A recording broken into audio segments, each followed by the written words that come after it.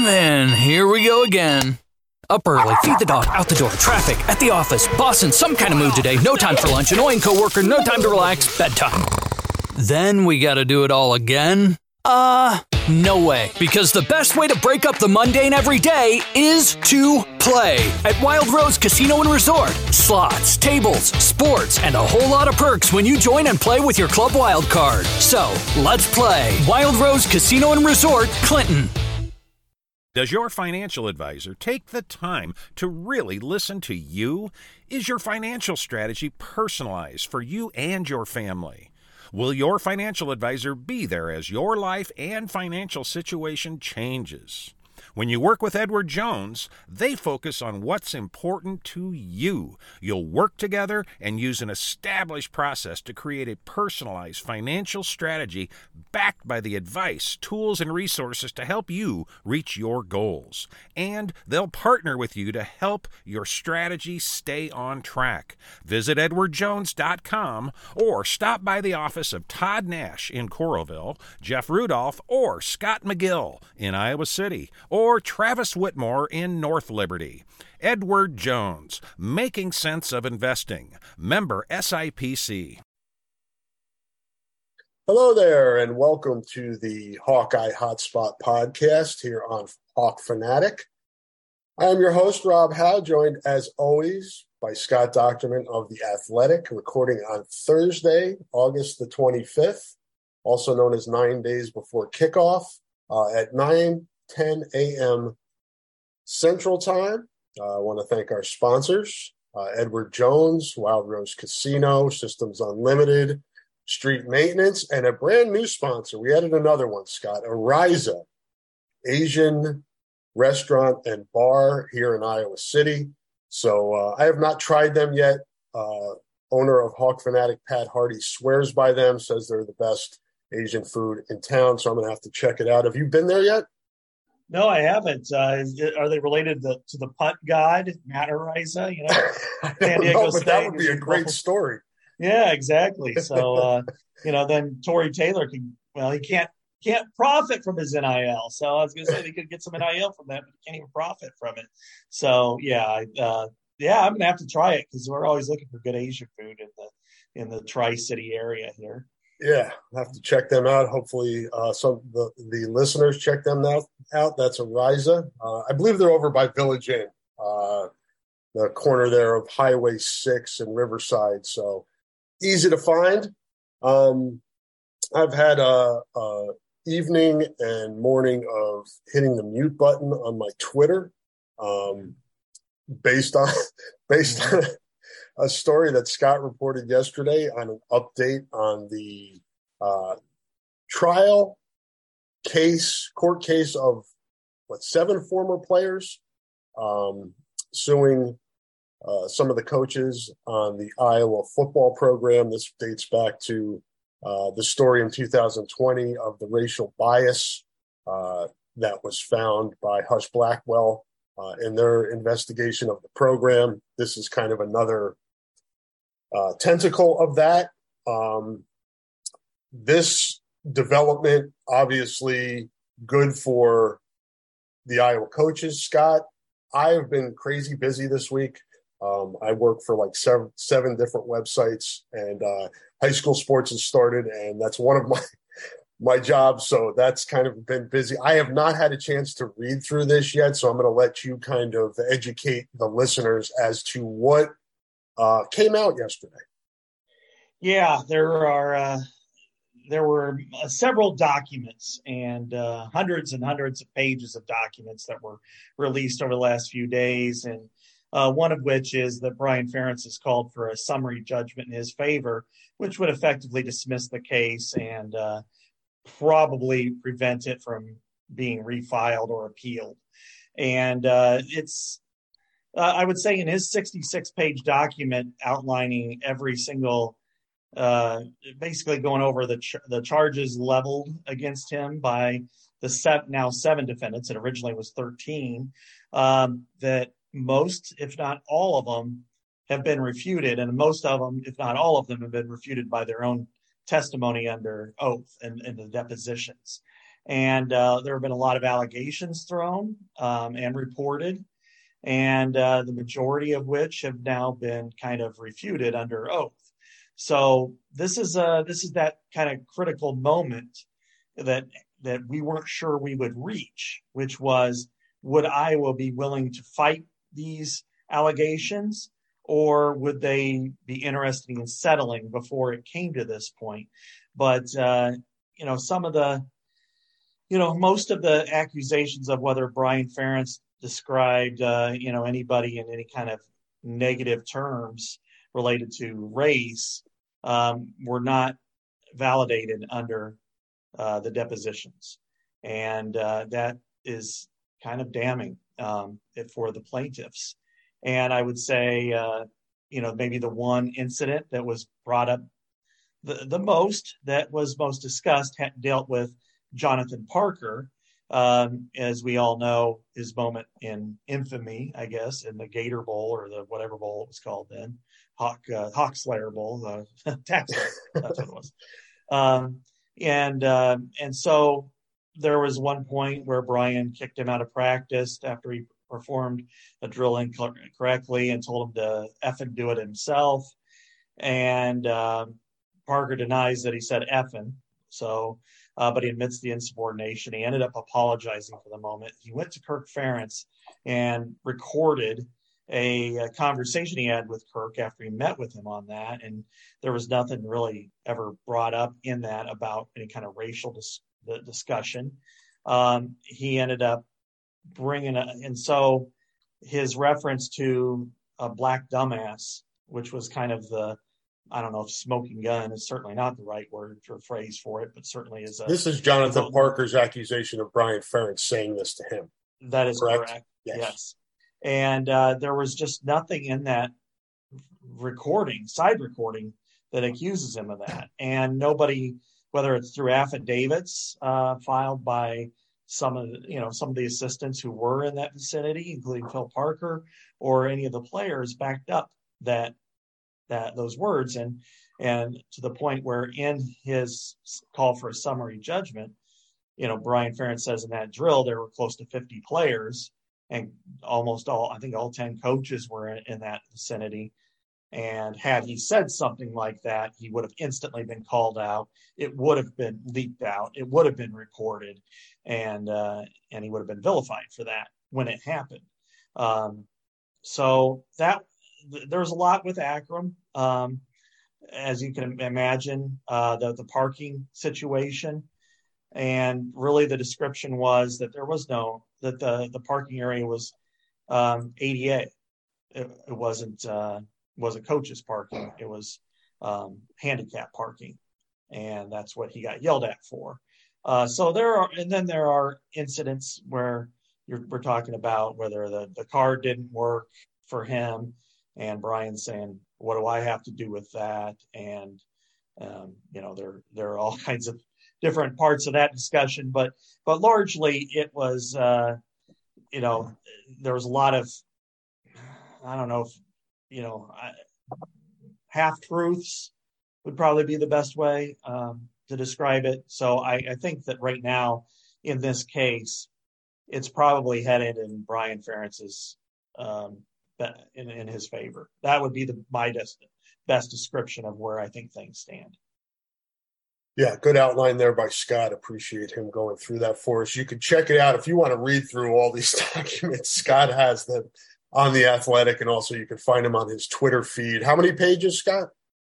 Well, the two that I put out there, and basically because we just decided to wait to write a full story until after, whether the judgment's been, accepted or declined.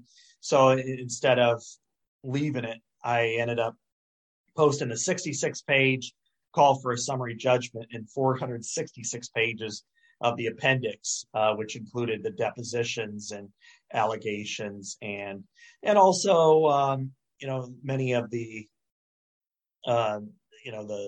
accusations and stuff. So that way I just kind of left it, that, hey, everybody can read this for themselves and decide for themselves.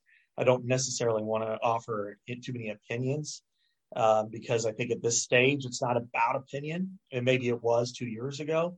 At this stage, it's about facts. And I think in some ways that it's looking like the defense is probably going to win this case.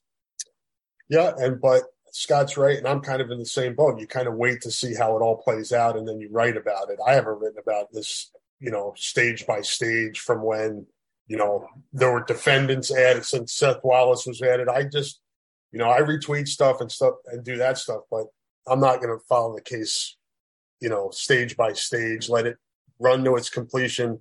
I think the important thing for me, Scott, is what you hope for in cases like this is that the truth comes out, whatever that is. I know people have agendas and people have, sides they want to take and things like that. For me personally, I just want the truth. I mean, because it's a he said. So really, you just let it go, let the process go through, let the case play itself out, and then whatever comes of it, comes of it. And that's what we just like. And there's a part of me that's like, with this case being attached to what happened back in 2020, I think maybe they're too closely tied together for me, that this is separate to me. This is 7 guys that have their case against the Iowa coaches, whereas the internal report that showed racial bias back in whatever that was, 2019, the one that involved James Daniels, and then the Hush Blackwell showed there was racial bias.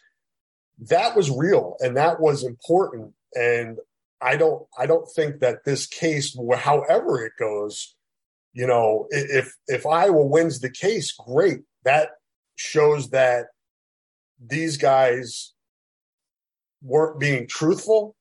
And I think that hurts the other people that were and that contributed to those earlier reports. And I'm not saying that this case is over. It's just Brian Ferentz has requested the summary judgment. We'll see what happens. But if it does turn out that the case is dismissed, it almost gives people the, see, gotcha, there wasn't really anything going on, but there was. So that's kind of where I am at this. But ultimately, the truth, I mean, there's a big leap between being racially biased and calling somebody a dumb black guy. Mm-hmm. So there's 2 things can be true, I guess, is what I'm saying.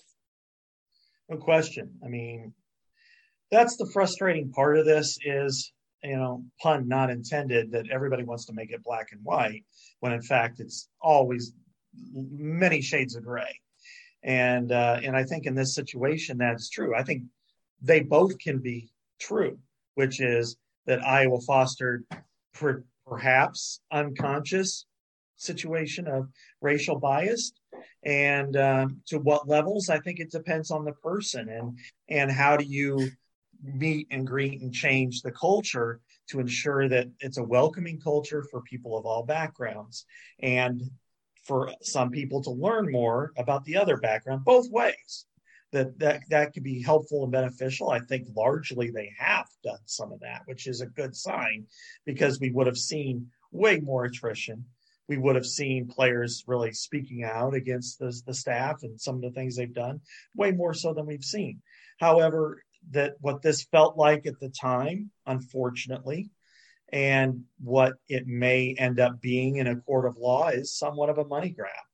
And that when you've got people suing Brian Ferentz for millions of dollars, specifically Akram sued him for $20 million, and Javon Foy, I think, was $150,000. And even though is that the spectrum? Was Foy the low end and Akram the high end? I think that's the spectrum. I'd have to go back to go through each and every one, but each of them sued him for something different, monetarily. That I think in some ways that it does devalue the claims made, the legitimate claims made by players in the past who felt like they were devalued. And I think that, we did see that once this lawsuit was filed, that there was a separation from some of the players who felt like they were wrong, but felt this was not the right course, and then these players. And the unfortunate part is it does devalue the discussion. People want to say, oh, there was nothing going on. See, it was all made up or exaggerated. And then, then other people are looking at other parts of this and, well, that they're a machine at Iowa. And I think again, my view, I've tried to really stay in the middle on this, has been that I think the Husch-Blackwell backs up that there were some situations that needed to be corrected and addressed in significant fashion. And I think the lawsuit probably went way too far. And when you see some, how would I say it? You see some recanting of previous allegations through depositions and testimony in those depositions, that I think what it does is it suggests that this was a situation where people were looking for a payday as taking advantage of this, because this lawsuit didn't happen until everything happened in June. And then there was the, settle for $20 million, fire Brian Ferentz, fire Kirk Ferentz, fire Gary Barta. We knew that wasn't going to happen. So they wanted this out there. And so I think in a lot of cases, what we need to do, we want to wait for the judgment. If the judgment comes down, then I think, then that does bring credence, because the judges allowed a lot of this to go forward in the past. So I think that it does bring credence to the defense. And, but then if it's allowed to continue through trial, then I think that there's a strong chance that the plaintiffs might win if the judge does not dismiss it. So it all, and I'm not a legal expert. I have covered trials in the past a long time ago, but I think in this case, it does kind of give us a North Star in how the case is shaping up. So there's 7 guys in this, right, Scott? And 2 of them, it seems like, from what you've said, and again, I haven't read this, that Wadley and Parker's accusations are kind of falling apart a little bit here. But what about the other 5? Because, so if 2 guys, more legal than I do, if 2 guys are found to be full of shit, what does that mean for the other 5 guys? Well, the other 5 guys never really had any direct interaction with Brian Ferentz. They were just kind of lumped into this lawsuit. Okay. When you're talking about Aaron Menz or Darian Cooper and Darian, who I really liked. I thought he was one of the most funny ex-players I've ever seen. Yeah, unfortunate he got hurt. I think he could have been a good player. And there was one game, I think it was in 2013, he mentioned where he had surgery and they threw him out there in a situation.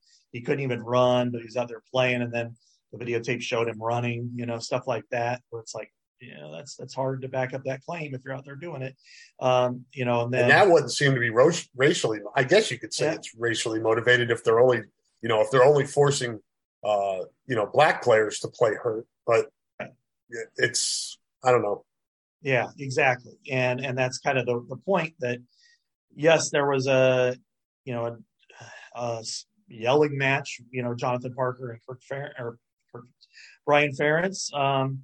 But anybody can lob an accusation of saying something, and especially if it's something along those lines, and then it turns into being, a big deal. And so if that's not proven, how could you, if there was audio tape of him, if he called him that and you saw him even mouthing the words, then that's completely different than calling a dumb MF, because he calls everybody a dumb MF, and maybe you shouldn't do that.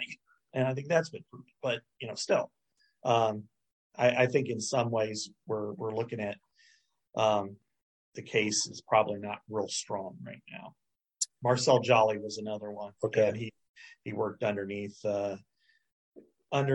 Brian for a year, but a lot of it was, like here's a thing, like he said, Chris White was his kind of confidant and former running backs coach and stuff. And, and Brian never talked to any of them about his hair. And according to this part of the call was Jolly recanted his answer when he accused Brian Ferentz of using a speaker in front of the team to criticize Derek Mitchell's hair. So he recanted that, even though that was part of the complaint. That a complaint of he said Brian Ferentz called Michael Ojemudia a dumb black ass when Ojemudia hit Matt Vandenberg hard during practice. The videotape was reviewed. There was no audio. There were many players. He didn't even observe Jolly being present in there, and he said nothing to Ojemudia. And he did talk to Phil Parker about the violence of the hit, but he denies that he called him a dumb black ass. So, again, if you can't prove it, you can say it, you can accuse somebody of it. That doesn't make it true. And so I think that's really what, and considering most of these guys, I believe, except maybe Foy, graduated. So it really didn't affect their opportunities to participate. And Jonathan Parker he claims that the program tried to persuade him, and ultimately did persuade him to avoid going to dentistry school. But, that's a choice that he made. Michael Ojemudia became an engineer off his time. So there's some really some fascinating discussion, no question. But I think when it comes to the directness of this case, it's hard to kind of say that this case is going to continue much longer.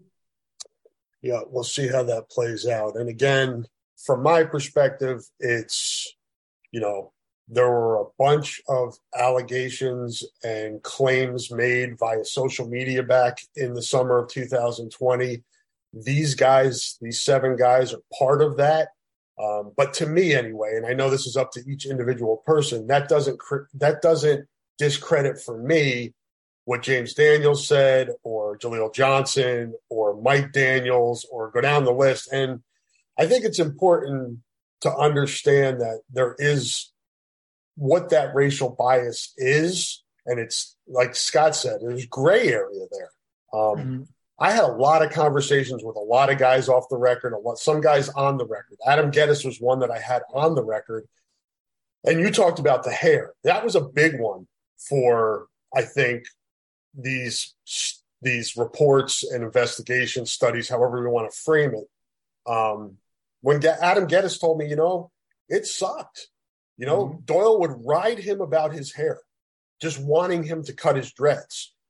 And he just refused. And he said, I just dealt with it, and I didn't let it bother me, and I didn't let it stop me from getting better as a football player. As a guy who graduated, was a 2-star, and ended up having an NFL career. But those are the types of bias things, because then you look at a guy like Robert Gallery, who's got long hair, right, and he didn't get ridden by Doyle. So that, to me, illustrates a racial bias. And there were other aspects like that in the program, and that's what it was. Did it escalate to the point of using the N-word or calling people dumb black guys? That's what this case is about. That's more what this case is about, trying to did it go that far? And at least where we stand right now, it looks like it didn't go that far. But we'll see. We'll see how these happen. It's hard to predict what's going to happen in sports or in the legal system. Yes, no question. Yeah, and I'm not a lawyer. I've dealt with these kind of cases, but there are other ones that I've been very, very surprised with the outcome. And I agree with you on those regards. I think there needs to be an element of listening, not big me, little you. And I think that seems to be the case more so now than then, which was things like whether it's wearing hats or hoodies and the earrings, tattoos. The individuality needs to be, was a major factor in that. And whether, even music and stuff like that, which is, it all sounds so trivial, but it's really important because it's about allowing acceptance. It's about allowing one culture to exist to the detriment of another culture in some ways, whereas allow it all to kind of meld together.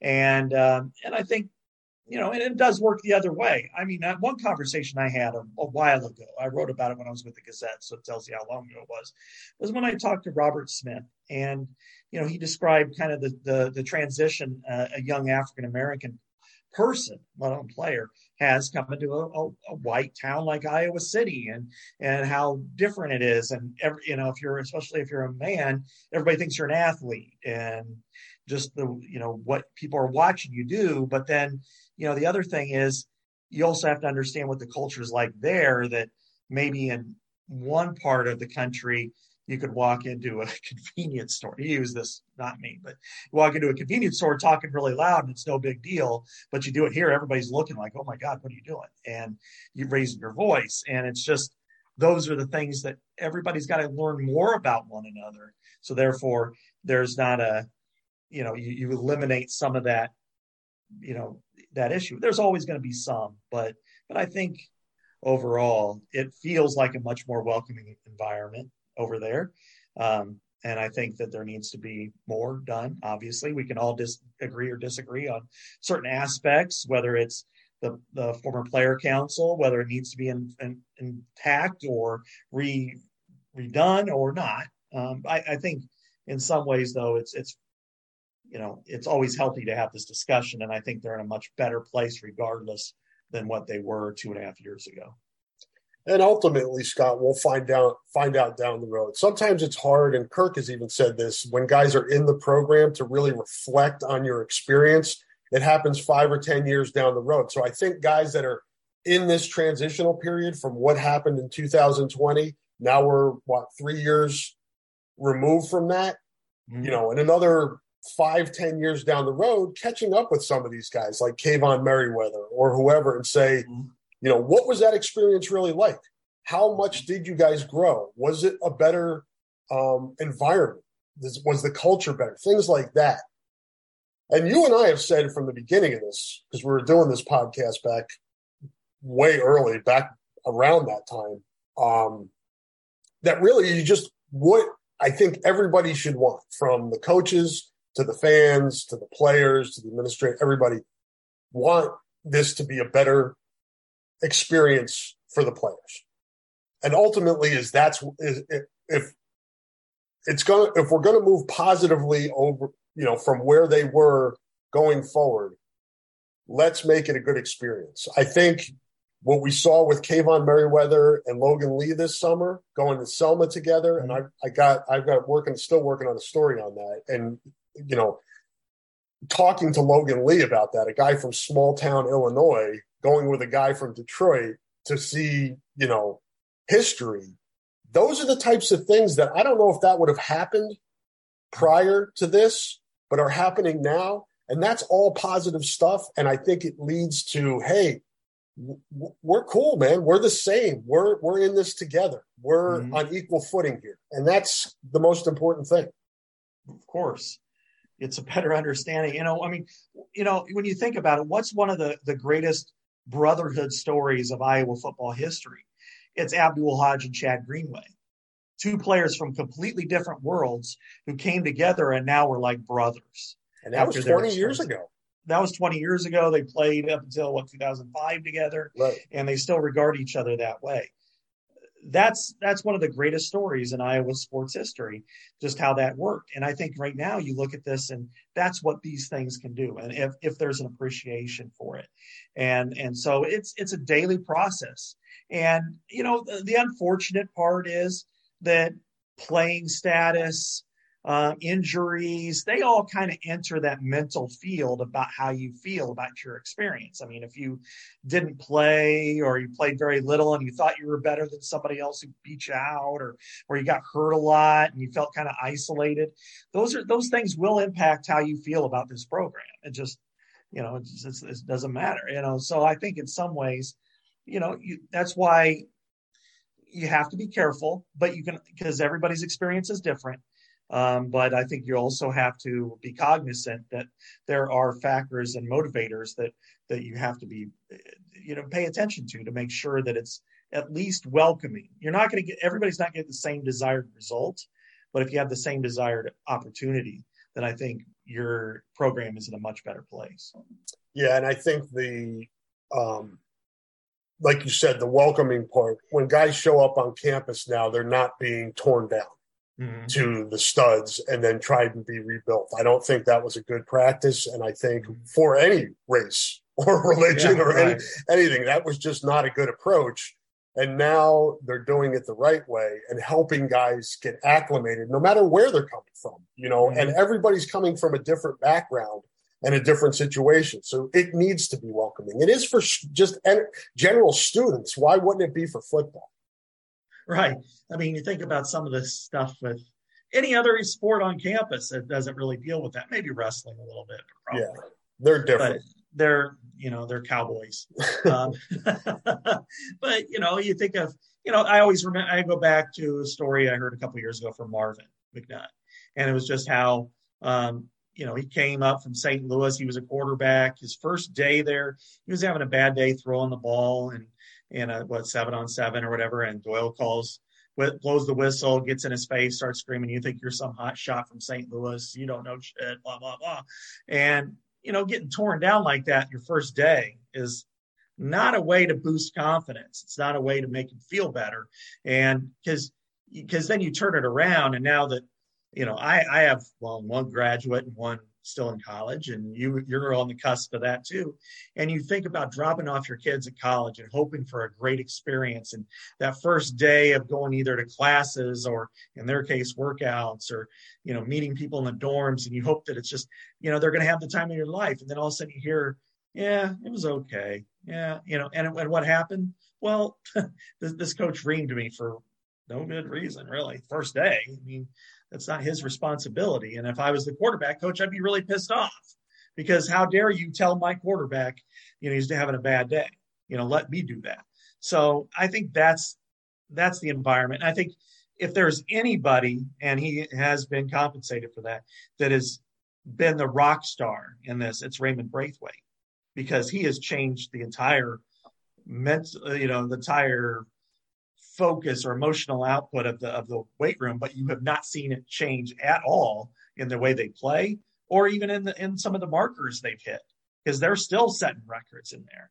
So I think right now, through this case, once it's dismissed, I anticipate that being the case. I could be wrong, but I think then you could kind of go forward without that, and everybody could kind of exhale, take a look forward, and then what's next, and do it in good fashion. Demanding without being degrading. Kirk said that early on, and that's still the case. And I think it's important. And I think that's what they've found, that sweet spot. So we'll see where this court case goes from here. Want to let folks know support for the podcast comes from Systems Unlimited, celebrating 50 years of providing services to people living with disabilities and mental health needs throughout East Central Iowa. A list of their services and upcoming events can be found at sui.org. Well, if you didn't want to hear about the legalese, hopefully you fast forwarded through that part of the podcast. We'll actually talk about football now, which is probably what most people want to talk about anyway. We're going to have some fun here with our 10 most indispensable players for the Hawkeyes for 2022, but wanted to hit on a couple notes and what Scott and I are hearing, what's going on. Looks like position that really couldn't handle more injuries is dealing with injuries again at wide receiver. Scott, Nico Reganey a little banged up. Keegan Johnson back, working his way back after being out for a long time. So that's really, to me, kind of the story of camp so far, is that wide receiver position. We've talked about it before. Yeah, exactly. And it's, you just, now they're kind of scraping, hoping that, even beyond the scholarship guys, that somebody like a walk-on can come up and have a nice season. And that's not at all the position you want to be in this league.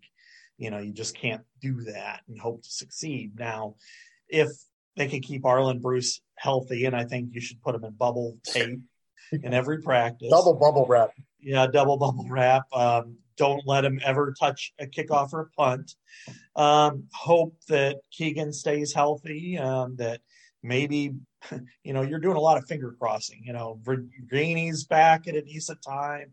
Brody Brecht returns. Maybe Jacob Bostic comes together. That one of the walk-ons comes in. I mean, this team absolutely needs 3 for sure because they play a lot of 11 personnel, but it really needs about 5 to be available. And you could get by with 4. They have, and sometimes they've done well there, but 2 or 3 is kind of a problematic number because somebody's going to run a long route. They're going to be a little bit winded and they need to take a play off or 2. Now you can compensate that by going with 2 tight ends or 2 tight ends and a fullback, 22 personnel or 12 personnel. And that's, but you want to have the ability. You don't want personnel to dictate in that way, dictate what you do on offense. And so I think they've got to stay healthy at that position, or they're going to struggle against some teams that maybe they should beat decisively, because then they'll just load the box, they'll stop the run, and then you got to beat them through the air, and it's hard to do that when you're so depleted that they can shape their coverage based on your lack of experience and athletic ability.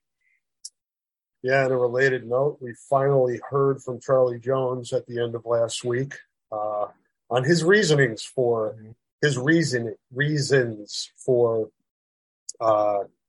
transferring to Purdue this offseason, and obviously that impacted the room quite a bit because he probably would have been getting a whole lot of run right now for Iowa. So he basically confirmed, Scott, what we thought. He's going to a place where he thinks he can be featured more as a wide receiver. He's shown what he can do as a return man, and it all makes sense to me. I know it's going to be it just adds fuel to this growing and budding rivalry. But that Iowa Purdue was always kind of that's a cool game, contrast the styles, but it's getting more juice as we move along here.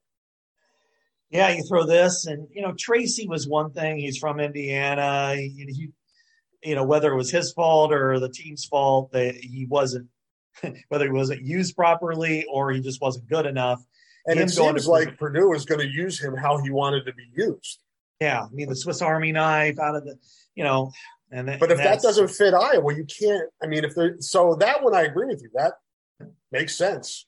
Yeah. The Charlie Jones one to me is a little bit more, and I think there's more, maybe a little bit more motivation for the Iowa players with this one. Yeah, for sure. Because it does feel like, this, in football terms, it's kind of a betrayal. You went through the spring. Yeah. You went through the whole spring. You were the guy. You were a guy who was out there in every single play. You graduated from Iowa. You've been there. You were a walk-on. They gave you a scholarship. You won Big Ten kick return specialist of the year. You were going to be an important piece to this offense. And then to walk away and go to a rival that beat Iowa last year. That's betrayal to me. Now I don't fault him on a personal level because, going from I think he had, 37 targets last year. That's not going to get you in the NFL it could be double or triple that even, at Purdue because they throw the ball so much. I understand that, but there's a reason why there was no conference transfers for so long. And this really, this opens it up. This picks a scab and it still festers. So yeah, when Riley Moss was like, no comment, I knew that they were a little sore on it. The offensive players were a little more like, oh, I understand, blah, blah, blah. But the defensive players were, and I can understand that too, because they went against them in practice, but they don't have the close relationships in a lot of cases that they do with one another. Yep. Now they'll have to cover it. So hopefully the motivation and the being inspired doesn't interfere with your fundamentals and doing the right thing. But yeah, I'm with you. I get you. There's different lenses that you look at it from, through, from Iowa coaches to Iowa players to Purdue to whatever. I think if you look at it from just as objectively as you can, it's a guy who went to Buffalo, He wasn't, and he said this on the interview the other day, he wasn't recruited by Purdue or Iowa coming out of high school. He went to Buffalo, proved himself there to the point where he then bet on himself to walk on at Iowa, proved himself there, and then he felt what was best for him was to go to Purdue to then bet on himself again. So I don't begrudge the guy. I mean, that's part of, there are coaches that switch jobs for what they feel is a better situation. There are athletic directors that do that all over the place, assistant coaches, that's part of the game. And I think we have to adjust our mindset a little bit more that with the transfer portal, that players are going to do things like this. Sure. And, and look, let's face it, Iowa took one from Michigan, Oliver Martin, who then went to Nebraska, and nobody really got upset about that necessarily.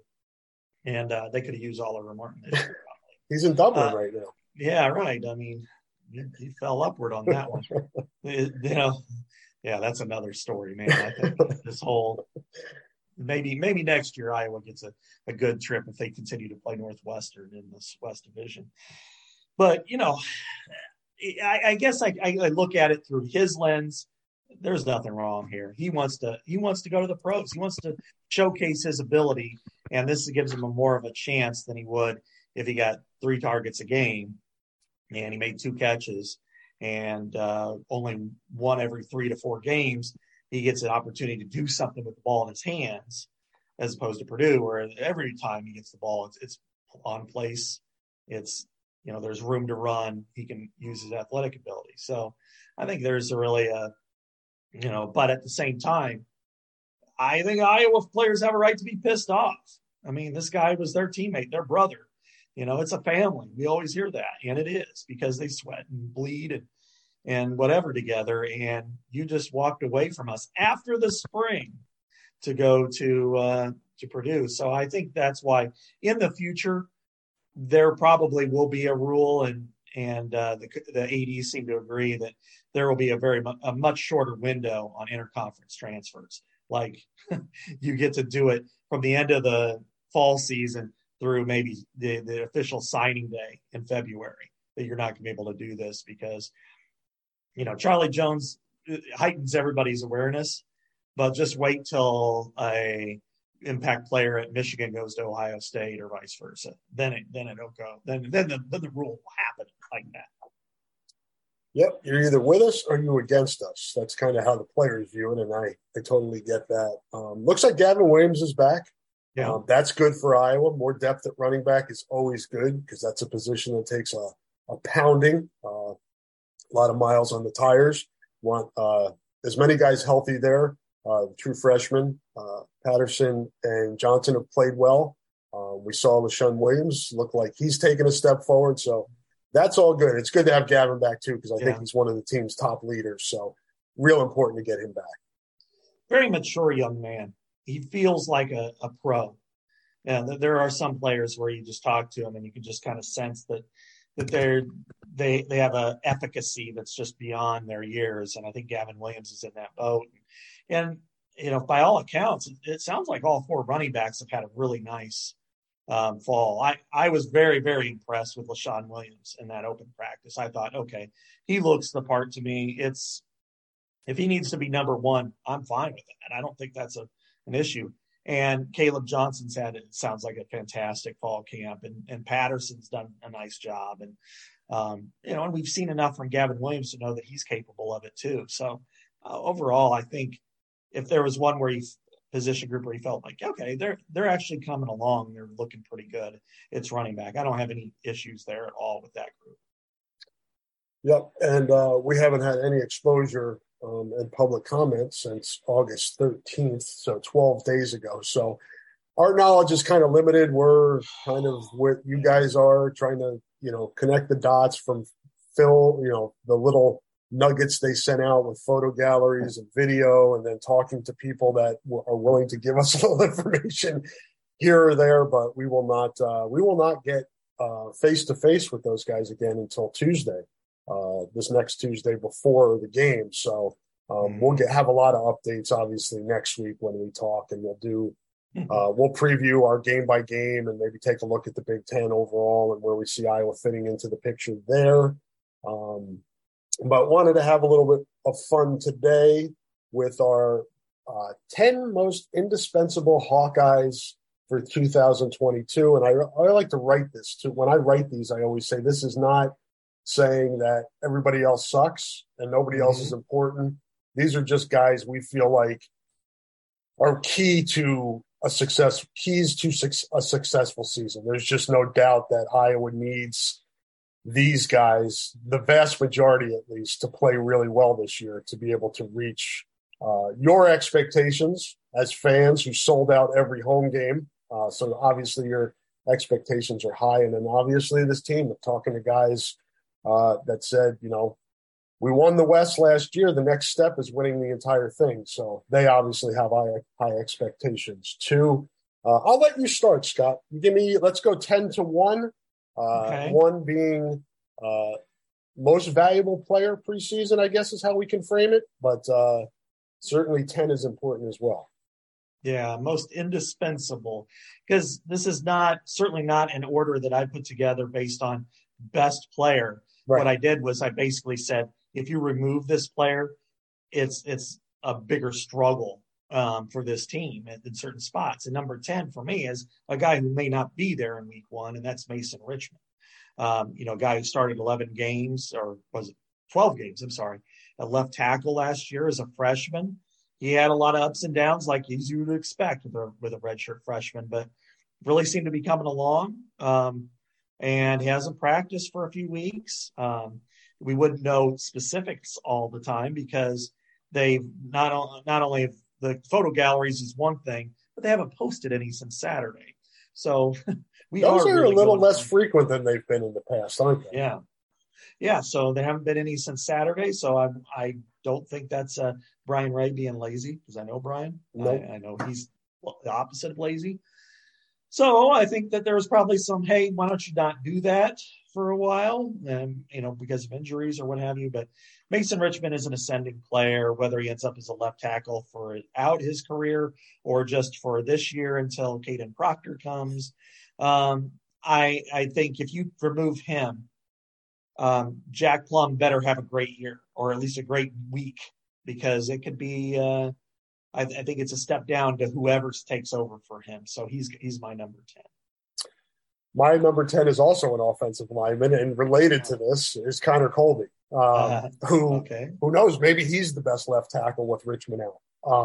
But we don't know. We haven't seen photos since Saturday. We don't know what's going on here, but he and Richmond are probably the most seasoned and high ceiling guys on this current offensive line, at least based on what we've seen so far. And I really thought he got better as the season went on last year. And with Richmond out, it even magnifies his importance to this team. And I think tackle is more of his natural position, and I'm excited to see what he can do out there at right tackle this season. And his development, there's a kid that, is out of high school, 15 months ago, he was graduating high school. Now he's, a seasoned veteran on this offensive line with experience. And that tells you a lot of where Iowa is right now in terms of development and the progress and trying to put everybody healthy, everybody developing. This has the makings of kind of the foundation of a really good offensive line over the next several years, but guys need to stay healthy. And I think Connor Colby is a key part of that. Yeah, no question. I have him higher on the list.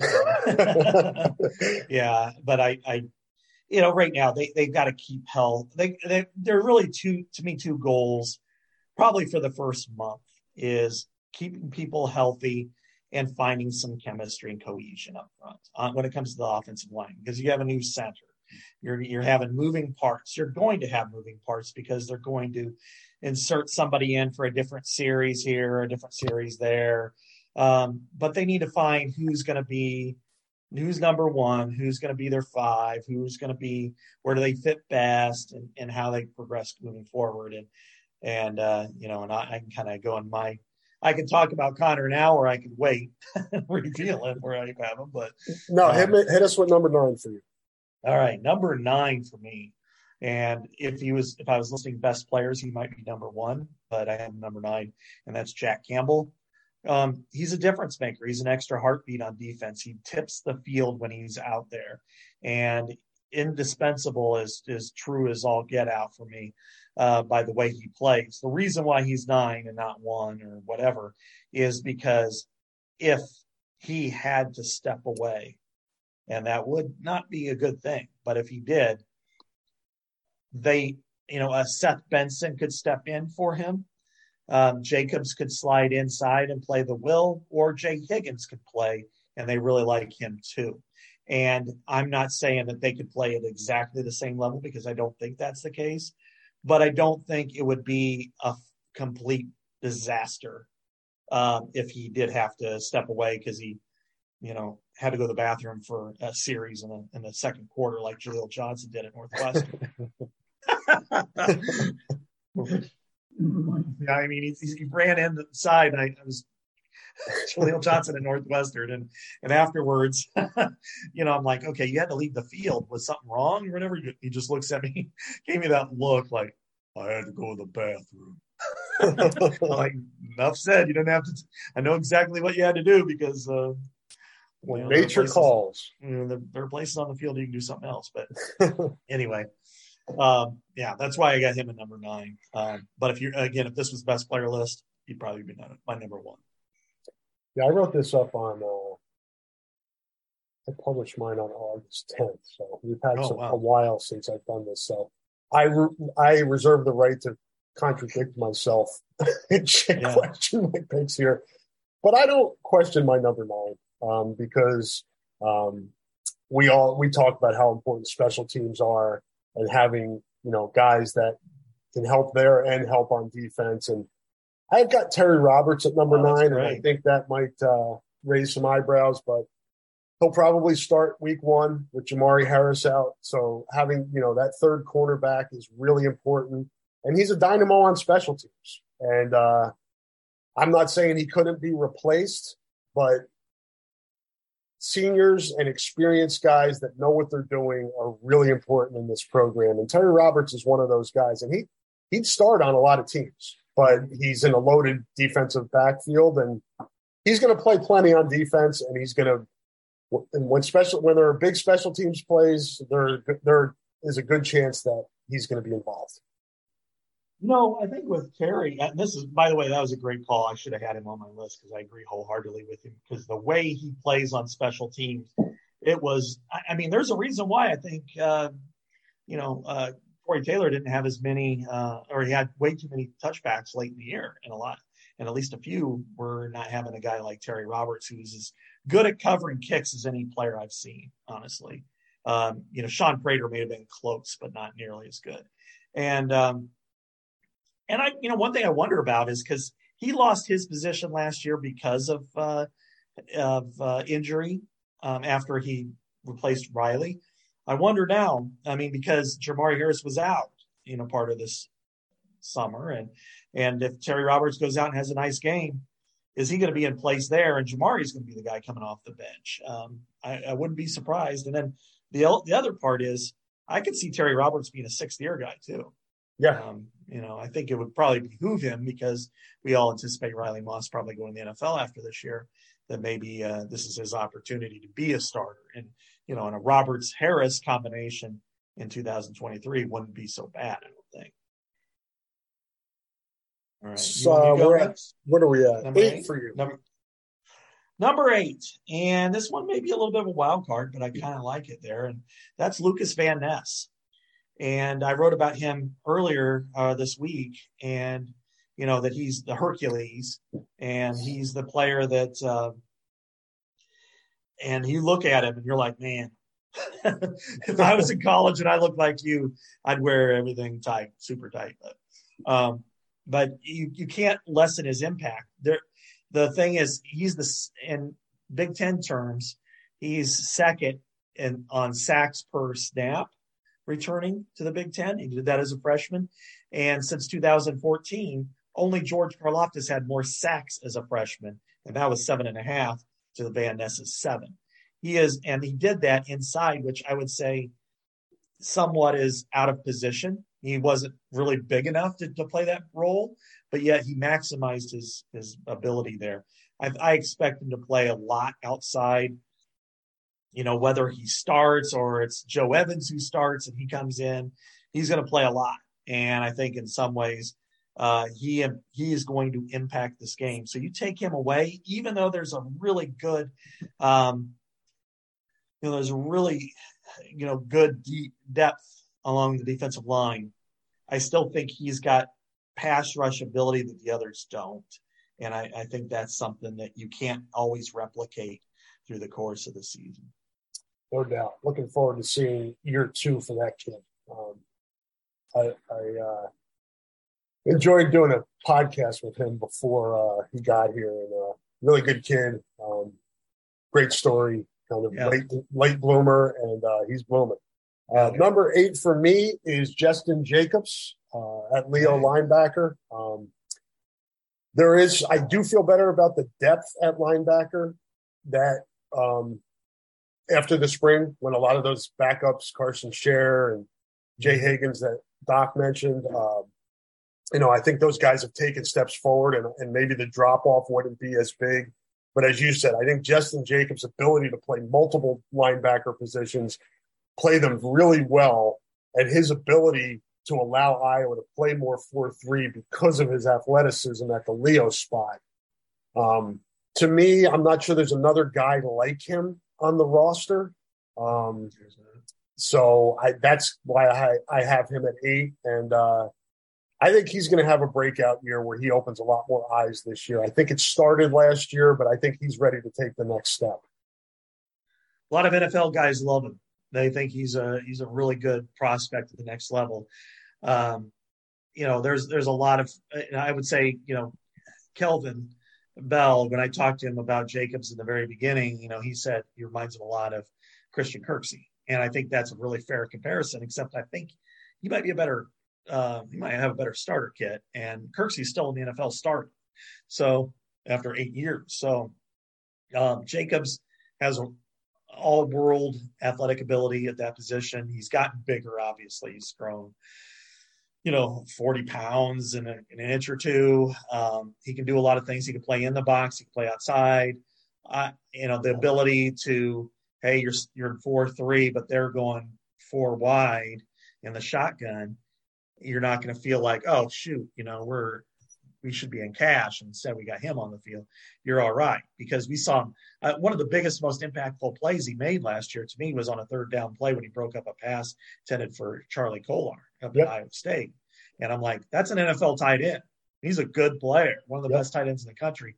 And he stuck with him. So, and then of course, forced a fumble at the goal line that went in the end zone. So, no, I feel you on this one. I think he can be a really impactful player. And talking to Seth Wallace at Media Day, and I'll probably write this more once the depth chart is revealed, is that he anticipates more interchangeability among their linebackers, that it's not going to be just he's the Leo and they're going to go cash and it's just Benson and Campbell inside, and that, okay, well, maybe we need to have Jacobs inside. And because I even brought up the example of like Ohio State, which he was kind of like, well, I don't want to use a specific team, but I'm like, but you have that guy, Smith and Jigba out there in the slot. You might want to have a defensive back on him. And then you might want to have a really athletic linebacker. And he's like, that's probably the route we'll go more often. So, and it's kind of a bummer for when you have that role, when you have 3 really good linebackers, but then you've got to play your best players at their most advantageous situations. And maybe Benson will play more in the slug it out games, but Jacobs is going to see the field a lot more than he did last year. Agreed. A lot more versatility and experience at that position to allow them to be more interchangeable. Number 7, Scott. I'm going with Sam Laporta, and I debated about moving him up from there, but I like Luke Lachey a lot. and maybe I'll talk myself into that he should be higher than this, but I like Luke Lachey a lot, but Sam Laporta is, in my opinion, one of the top 5 for sure tight ends in the country. Had the third most receptions, I think, of any tight end in Iowa history for a single season. He's already got more than almost all the big names except for Marv Cook in his career. He's going to be a real vital part of this team. And yes, I should have him higher than this on the list, I concede. Because I think, especially with the injuries at wide receiver, we saw him split out some. That may be a situation where that they do a little more often. But I think he's pretty damn indispensable. And yes, I would have him much higher than 7 if I was to re-rank this list. Yeah, I think people should realize that these are 10, and you can I think you come up with your guys, and then it's fluid. You can kind of move them around a little bit depending on the day and the hour. You kind of have different ideas. So, and at 7, I have Seth Benson. And there could be tomorrow I could have Jacobs ahead of Benson. But today, whenever I wrote this, the experience there, I thought he's gotten better like almost every game. His understanding what he lacks maybe from a physical standpoint, he understands the game. He may have, on that defense, he might be the most knowledgeable guy. I watched him during the spring practice, Scott, when he was sidelined with injury, and just almost like an assistant coach for Seth Wallace in terms of, coaching some of the, the more inexperienced linebackers during that, the open spring practice. And I think I put a lot of weight on that. I put a lot of weight on guys that are leaders and impactful at their positions based on what they know, because that's what this whole thing is about, right? It's development. And if there are guys on the roster that can help develop and also be really productive as players, I give bonus points for that. For sure. And that's what makes this Jacobs debate, kind of difficult, along with other players, is that this trio is as good to me as anything since Morris, Hitchens, and Kirksey, and I think better. So I think with Benson, he's I would love to have him out there 24/7. If now I know it's a bang him up position, and it'd be hard to keep him around for an extra year if he doesn't want to, but he'd be another great 6th-year guy. Yeah. Because you put him and Higgins inside, you feel pretty good about that for next year. It's not Jack Campbell. It's probably not Justin Jacobs, who I think we both expect has a good year. He's hearing his name on at least probably the second day of the NFL draft. But man, you could definitely do worse than having Seth Benson back for another year. I think he's better than a lot of the third wheels on the linebacking core we've seen over the last several years. Let's just put it that way. No question. All right. Number 6. Number 6, this is strange because I would never put this position here in most years, but I'm going with Spencer Petras. And the reason why I have him here now instead of 1 or 2 with the latest, as usual, is that I think we saw what the team could do or was capable of with Alex Padilla. And I don't think the drop-off was as extreme as with Nate Stanley, who I would have put number 1 every year, or CJ Beathard every year, or, Ricky Stanzi every year, because I think that, Spencer has a knowledge of the offense, no question, more so than most players I've ever seen. But the production is not the same as the knowledge right now. And maybe he has a great senior year and he's a great senior story, but I do think in some ways that if Alex Padilla was supposed to come in, I'm not sure that there's a drop-off. I'm not, and it may even be an improvement. It could be. It could be the same. But that's why I have him at 6, because I think, yes, he's probably the unquestioned leader of the offense, but I don't know that the production would change much if he left it.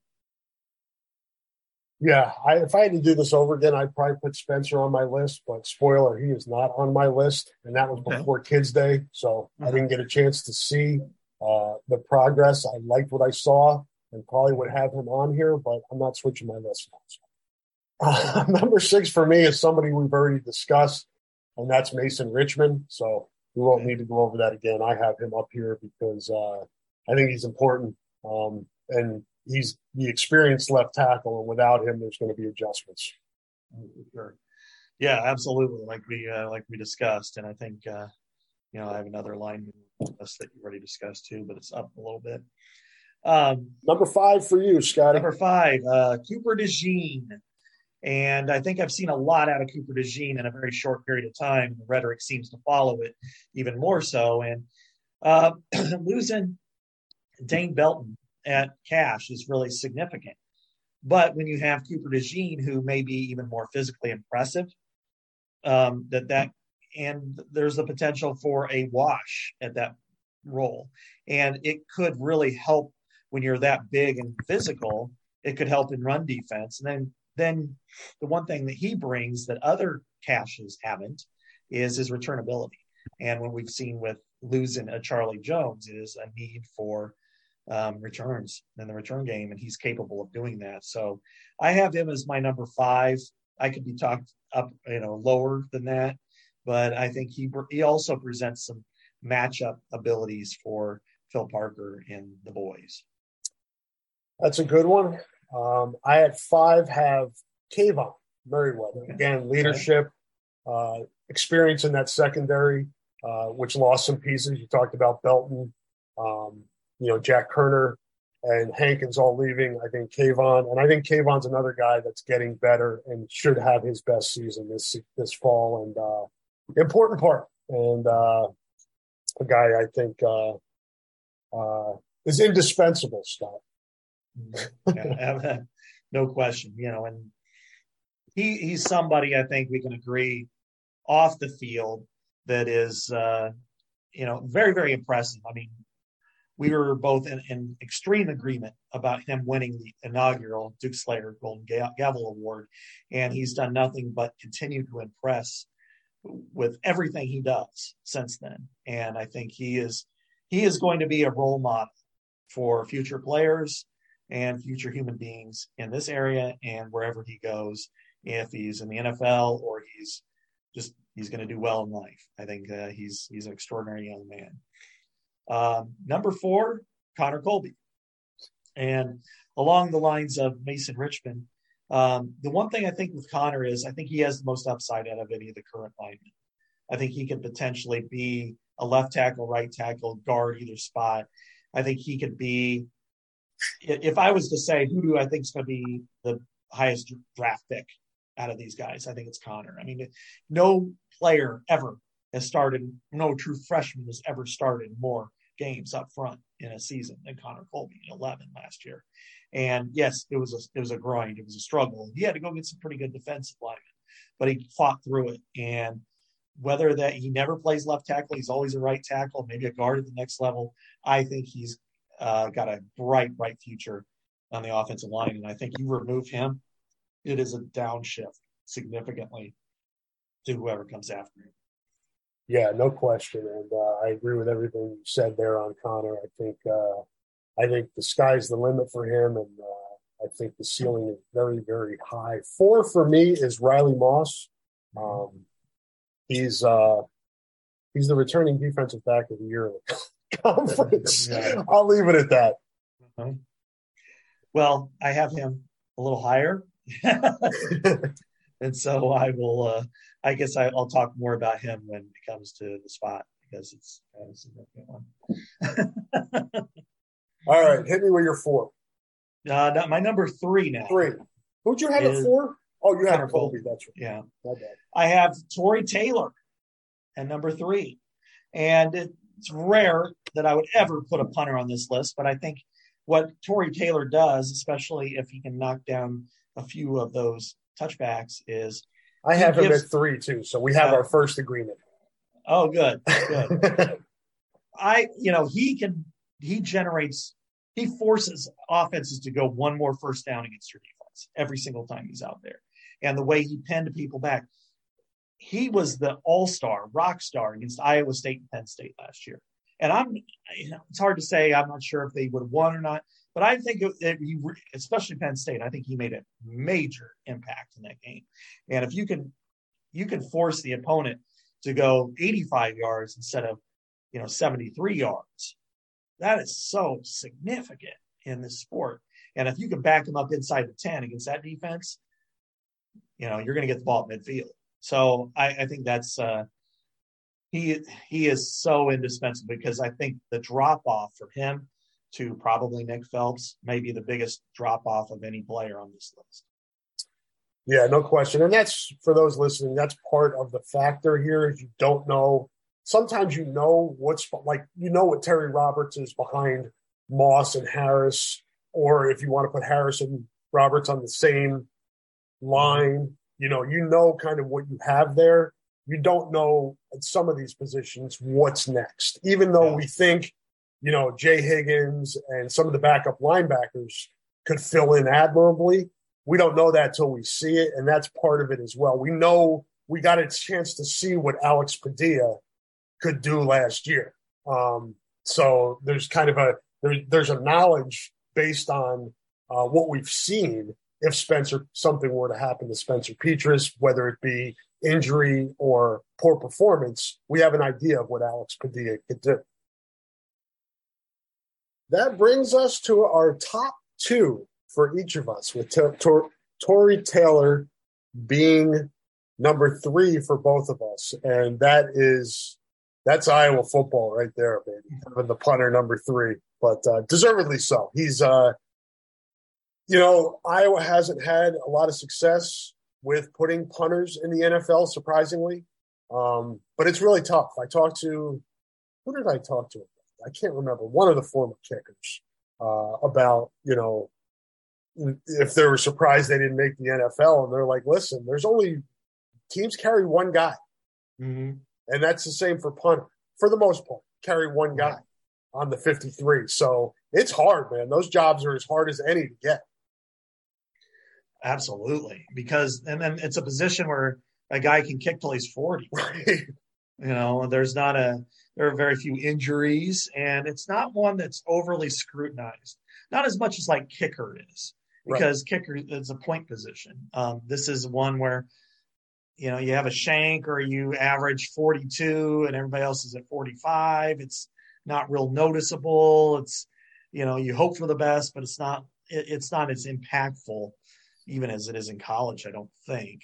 If you have a great one, that's one thing, but there's not a lot of difference between the number, say, 4 or 5 punter in the NFL and number 28. You do know that in field goal kicking, because, well, we're fantasy football players. Exactly. Got my draft Sunday. Yeah, I had one last Saturday. I got another one next week, and those will be the 2 that I play in.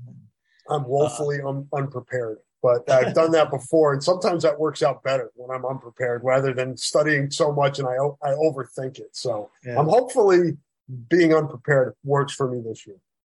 I'm a guy who likes to take at minimum 1 rookie, if not 2. So I think that at the skill position, especially running back, I think running backs can come in and boom, I felt pretty good the 1 year where I took Adrian Peterson, and it seemed to work out. That worked out well. Yeah. Another year, Chris Johnson, so yeah. I'm hoping Breece Hall is that guy this year. I really am hoping that he is that guy this year. For multiple reasons. Yes. Mm-hmm. But probably on the Hawkeye, I'm not going to draft any Hawkeyes on fantasy football this one anyway. My number 2, you could very easily argue is number 1, and that's Arlen Bruce. And the reason why is not only do I think he's a very good player and an ascending player who can do multiple things, and in fact, he made Tyrone Tracy expendable. Let's face it. He's better than Tyrone Tracy was at all those things. He's a better receiver. He's more dynamic as a returner. He's more dynamic with the ball in his hands. And that's probably unfortunate for Tyrone, because I thought he was a great young man. But I think emphasizing that 2 of those, Tyrone and Charlie Jones, like we talked about earlier, are both with Purdue now, and the injuries that have happened to wide receiver, and Arlen Bruce isn't one of them. You really need to keep him healthy, and because he's the only one that you feel like you can that can go out there and be a representative Big Ten receiver who is healthy, I should say, fully healthy. So I have him number 2, but I could argue he needs to go upward from there. Yeah, that's a good one, and he is not on my list, but one that certainly is deserving of that. And I think both of us have guys that probably aren't on here that we could argue and debate about being on here. So it's subjective for sure, and it's kind of and this one here you had lower on the list. 2 for me is Sam Laporta. I just think he's the best player on the offense right now.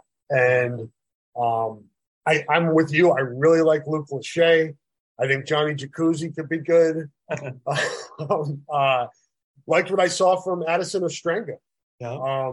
Stylianos is, done well in college football already, and he's got a bit more of a learning curve that maybe I expected here, it looks like, but a guy who the light could go on for him soon anyway. So there's depth at this position, but thinking about this team without Sam Laporta on offense to me is really, really scary. So that's why I have him at number 2. And I think he's a pretty important leader on this offense too.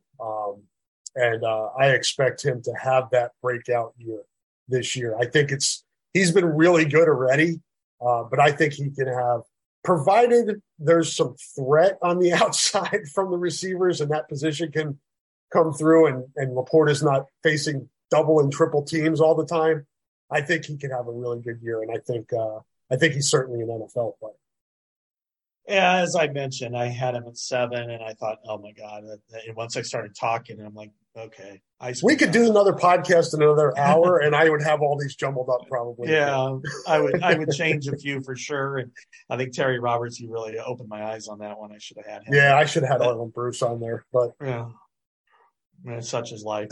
I don't think anybody's going to hold us to this, but Sam Laporta should have been at 1 or 2 for me. No question. He's as indispensable as it gets because, my rationale when I just jotted down names and I started doing 1, 2, whatever it was. I'm like, well, they got a good backup, but, they do play 2 tight end quite a bit.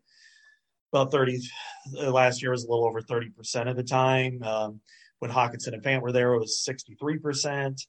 And I would expect it to be somewhere in the middle of that, probably closer to 50 this year, maybe even higher than that.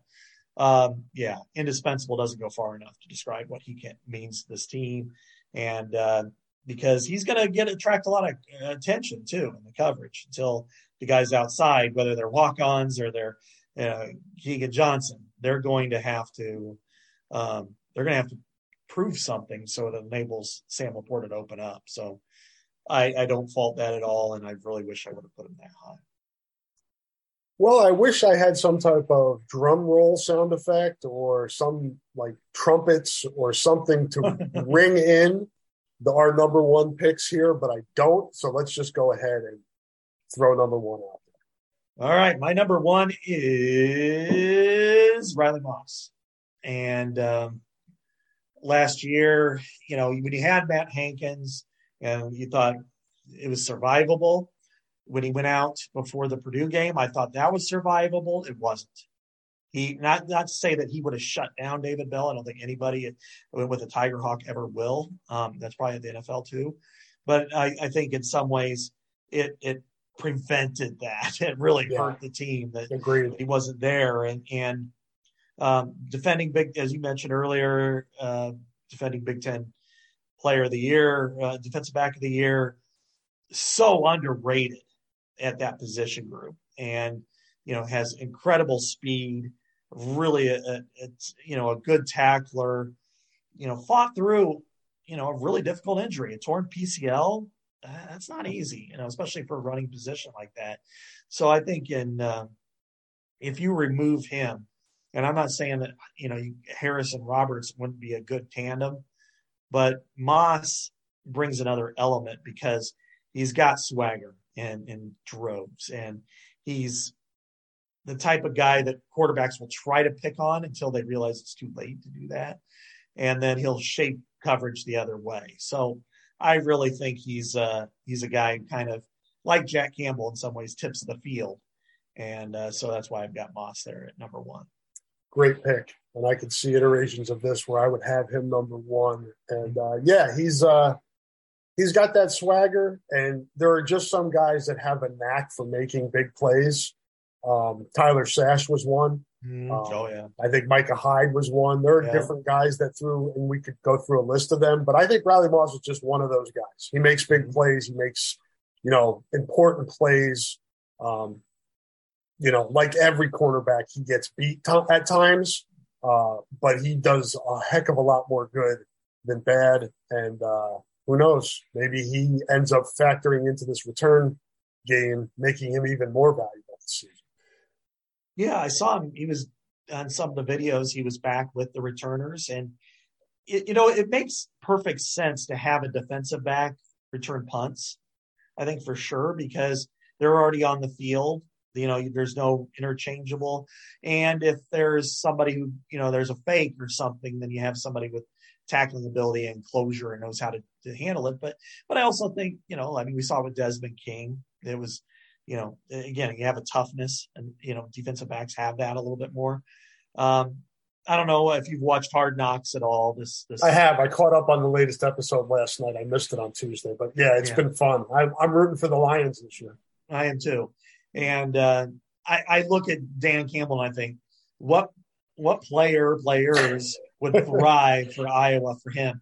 And Riley Moss is one of the couple that I look at, and I'm like, man, he would fit in that element. He'd be the kind of guy on every special team. He'd be a defensive back for him, and he'd be somebody that Campbell would just be like, dude, you're one of my guys. Whoever that comedian was that stood up there and compared him to Hulk Hogan, that was perfect. I know. It was such a great episode.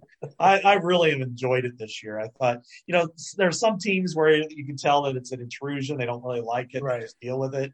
But I think, Campbell and the Lions and just kind of where they are. And they're such a beloved team, but they're so devoid of any success. I know. And having a coach like him just makes it so fascinating. Yeah, no question. And guys like Deuce Staley and Aaron Glenn and those guys are all really those guys you look at and, hey, potential head coaches down the road, no question. Aaron Glenn got interviewed was by the Saints or the Broncos. I can't remember which. But, yeah, they're for sure in there. And, you've got to hand it to the Lions that they've done a lot of different things, whether it's, through their minority hiring to what, they have a general manager who, and they also have, some of their coaches, they've really branched out. And Campbell is just the guy that he's a truly, I don't know if you can say this anymore, he's a man's man. I mean, he walks in a room, you're like, all right, there's a cowboy. There's Rip Wheeler if it was Yellowstone we're talking about. Yeah, hopefully we get a little bit more TJ Hawkinson moving forward, maybe some Matt Nelson, some more Hawkeye flavor to this moving forward. Yeah. We've kind of seen who the stars are right now, and but hopefully I've seen these before where, other guys start to get introduced as the season goes on. So hopefully we see that with the Iowa guys, give a little more Iowa flavor. Yeah, I thought TJ'd have a big – I really did. Yeah. All right, my number 1, and I don't think this is going to be a surprise to anybody if they've been counting down or following my list. Jack Campbell's number 1 for me. I do think I agree with you that I think Seth Benson could move into that spot, and there are guys behind the 3 starters that could fill the void and do well. But I just, as good as Jack has been, I have a feeling that this year is going to be really open even eyes that haven't been opened before, because from a physical standpoint at middle linebacker, I think he's the most gifted physical middle linebacker that Kirk Ferentz has had. And that is no knock on, go through the list. Josie Jewell, Pat Anger, Abdul Hodge, go down the list. I just think from a total physical athletic standpoint, he's a unicorn at that position. And the next phase for him, the next step for him is the understanding of defenses, what offenses are trying to do. If he doesn't make a play, it's usually because he's out of position, because the offense has done something to him or gotten him in a spot that's advantageous to it. But I have a feeling, with as dedicated as he is and just the progression we've seen with him, that this is going to be a superstar season for him. And I don't know if he has as many tackles as he did last year, Scott. Maybe he doesn't need to. Statistically, it's going to be tough to top what he did last year. But I think he can have even a greater impact than he had last year, even without maybe the statistical highlights that he put up last year. I just think a lot of the kid got the chance to see him in high school and just have watched him from his junior year of high school all the way to now. And the ceiling to me is just enormous. Oh, I agree with you wholeheartedly. Now, the reason why I had him low was indispensable, but as I said then, he's the best player on the team. And when what's fascinating is when you think about it, he is a true senior. He played as a freshman, and he only really played special teams as a freshman. And he was hurt. I mean, he went through a rough first year. And second year, he got mono and missed the first 3 games of an 8-game season. And by the end of the year, he was kind of coming on strong. And then last year, was a bang-up guy. But, you think about it, he'd still be a redshirt sophomore, according to, a lot of the, what he would have done had he redshirted. And frankly, the 2020 year kind of redshirted everybody, especially him, because he only played in 4 or 5 games. I do think, and he didn't even really start, if I recall. I think it was more of a Benson and Nick Neiman thing. But, I think this is he has the potential to not only be an All-American, because Josie certainly was, and Pat Anger was second-team All-American, and Abdul Hodge was a 2-time first-team All-Big Ten, and another year he was like second-team because there's Laurinaitis.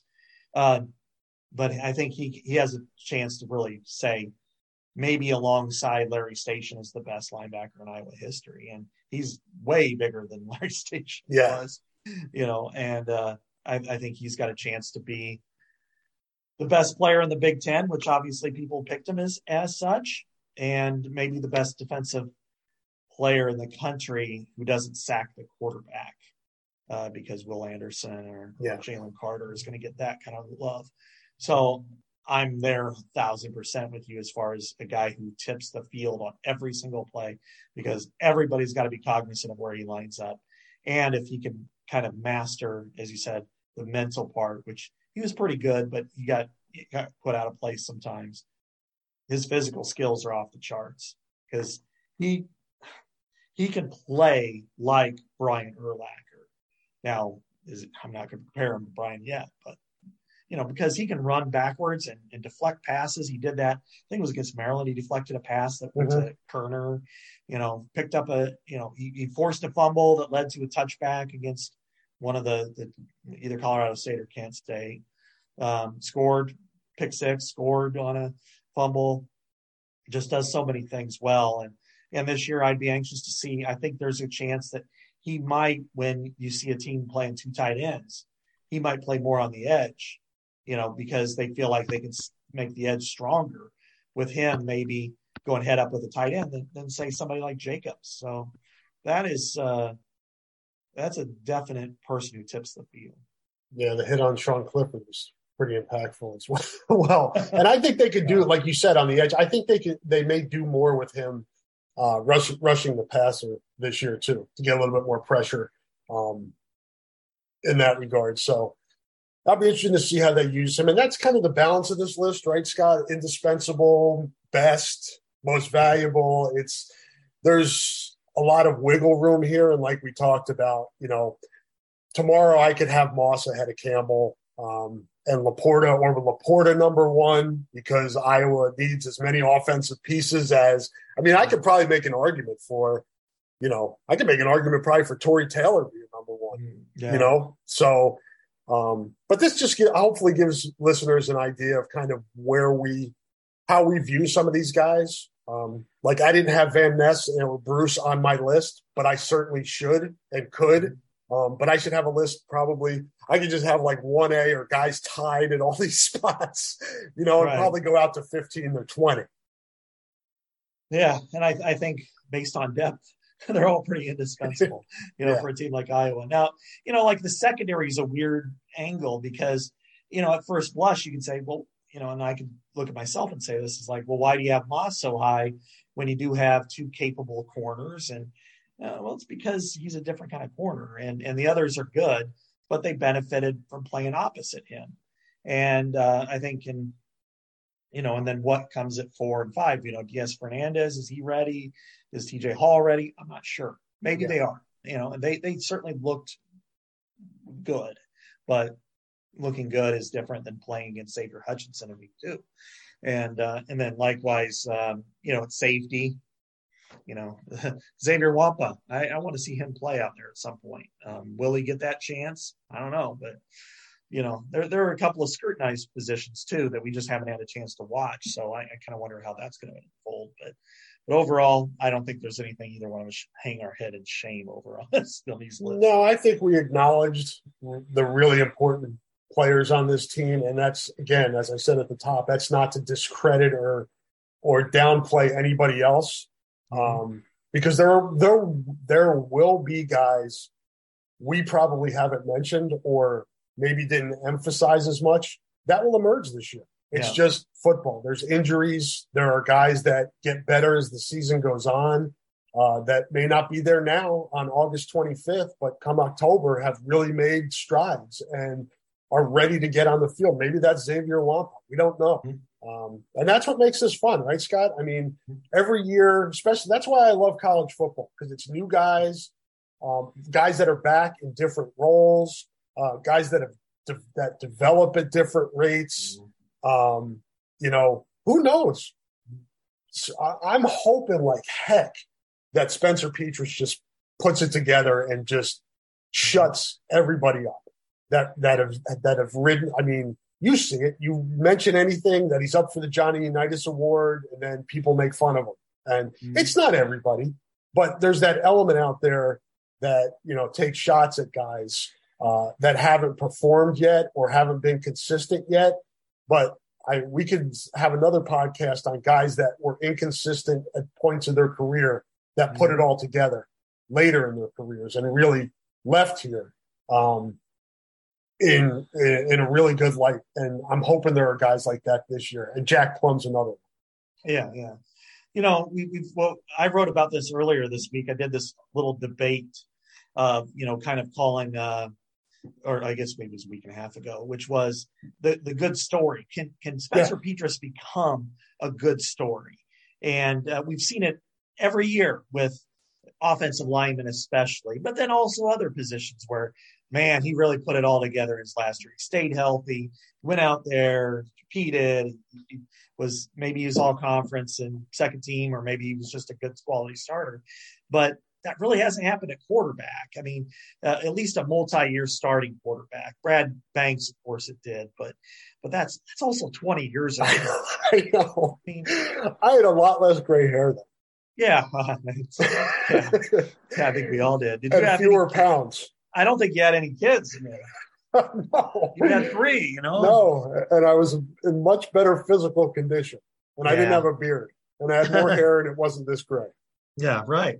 But, and then that's one of the things that I think we all fall victim to and cover in Iowa, and a lot of the fans do because you've had the same coach for that long, is everything gets compared into this circle. That, because I remember even bringing that up about Kirk or about, could Spencer Petras finally be a good senior quarterback story? And somebody's like, well, Brad Banks says hello. And I'm like, Brad Banks was 20 years ago. I mean, he's in his 40s now. I mean, that is a long, long time ago. And I mean, we're talking about senior stories. And I mean, I kind of went through the myth part of that. And, they don't all regress. In fact, they really don't regress. It's quarterbacks. Yeah. Like Ricky Stanzi had great numbers. The defense gave up touchdowns or field goals in the last 5 minutes of all 5 of their losses. That was why they lost. It wasn't their offense. Likewise, CJ Beathard, remember, That's my big fear about this year is the wide receivers that were not good enough, not even close to good enough. And if you have the same situation this year, you're not going to be good enough either. You're going to go to a bowl game. You're going to win 7-8 games, but that's not going to be the year you want. And in Stanley, kind of tread water, but you also lost 2 first-round tight ends. It's not that he's regressing. It's like the players around him changed. So I think in some ways we always, they always regress. Well, the team doesn't perform as well, but I think this might be the opposite of that. And I'm not saying that he's going to have some breakout performance where he's all Big Ten, but what if, is it unreasonable to think that he can't have 17 touchdowns and 7 interceptions? Maybe hit 62% of his passes. That's a great year for him. And I think, and what frustrates me, and this is regarding him in particular, is we've seen it over the years. And I really wish the snarky people would just calm down a little bit, especially going into this year, because I don't want to call anybody out necessarily, but damn, sometimes there are fans that eat their own. And it always seems to happen at quarterback and in-state basketball player. They seem to get the scrutiny that you just like, guys, lay the F off it. Jordan Bohannon's a good player. You ate Josh Oglesby alive. Adam Woodbury's a good player. He just doesn't score that much. Every quarterback has gotten scrutiny. So it's like, lighten up. Enjoy your team. Like your team. It's a good team. Spencer Petras is a great player. He's a great kid. He could have left. Maybe he's going to have, I bring this up that, and some people just kind of go, he didn't go to South Padre Island for spring break. He went to New Jersey to work out. He didn't go to, right after he graduated college, he didn't go on some great trip overseas. He went to New Jersey to work out.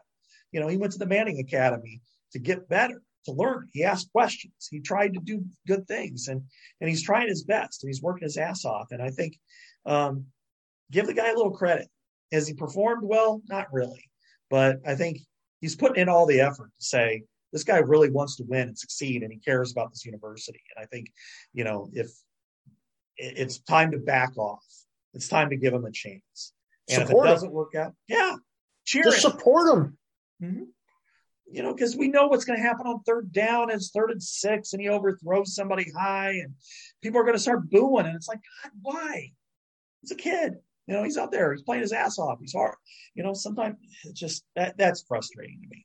That I really wish back off, support your team, cheer for them. The same people who idolize some of the quarterbacks in the past. I mean, you want to talk about a Bohannon?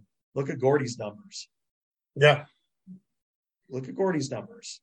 Yeah, they went to the Rose Bowl, but it wasn't because of Gordy. It wasn't, it was because of the defense. And I think let's just take it down a notch and appreciate what you have a little bit. As somebody who's lived in New Jersey, Scott, I don't know why anybody would pick an island life over Newark or East Orange. Yeah. I'm partial to Camden myself. Camden, Jersey, yes. South Jersey, but Milt Wagner. Yeah. A lot of good athletes at Camden. So I remember when I worked at a newspaper in South Jersey, going into Camden to cover basketball and having to go through a metal detector. It's definitely better than island life, no doubt about it. But looking forward to some good stories this year. Looking forward to next week. We finally get into game week. It's been a long off season. I'm really looking forward. I just look forward to the whole story, how it unfolds, the whole story of what the season's going to be. It's just, to me, it's one of the more enjoyable parts of the job is just seeing everything we've talked about for the last 8 months, now getting to see it. I know. And I feel like I've been cheated out of football with all the realignment and media rights negotiations and writing about that and stuff. And I'm excited about the opportunity to see this team. And I wrote today about, 5 truths or myths. And one that pops to my head almost immediately is, does this team have a right to feel disrespected? And I agree wholeheartedly it does. It won 10 games last year. It has one of the best defenses in the country. It has a senior returning quarterback, 3-year starter. And it went to the championship game in its own conference. It's ranked as high as 2 last year, and it's not ranked now. So, therefore, to me, yeah, the chips should be on the shoulder. And I'm not going to begrudge them that at all. I mean, I get tired, and I don't know if you do or not, but of all the talk about the haters and nobody believed in me and stuff. That's eye rolling to me most of the time. Yeah. But in this case, I'm all about that. I think Iowa has every right to go, nobody believes in us. Everybody's disrespecting us, and take it from there. They have every right in the world to believe that this year.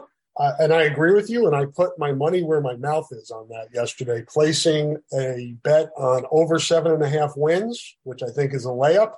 Mm-hmm. And I picked Iowa to win the West at plus 500. Wow. They're the third or fourth pick to win the West? I think it's silly.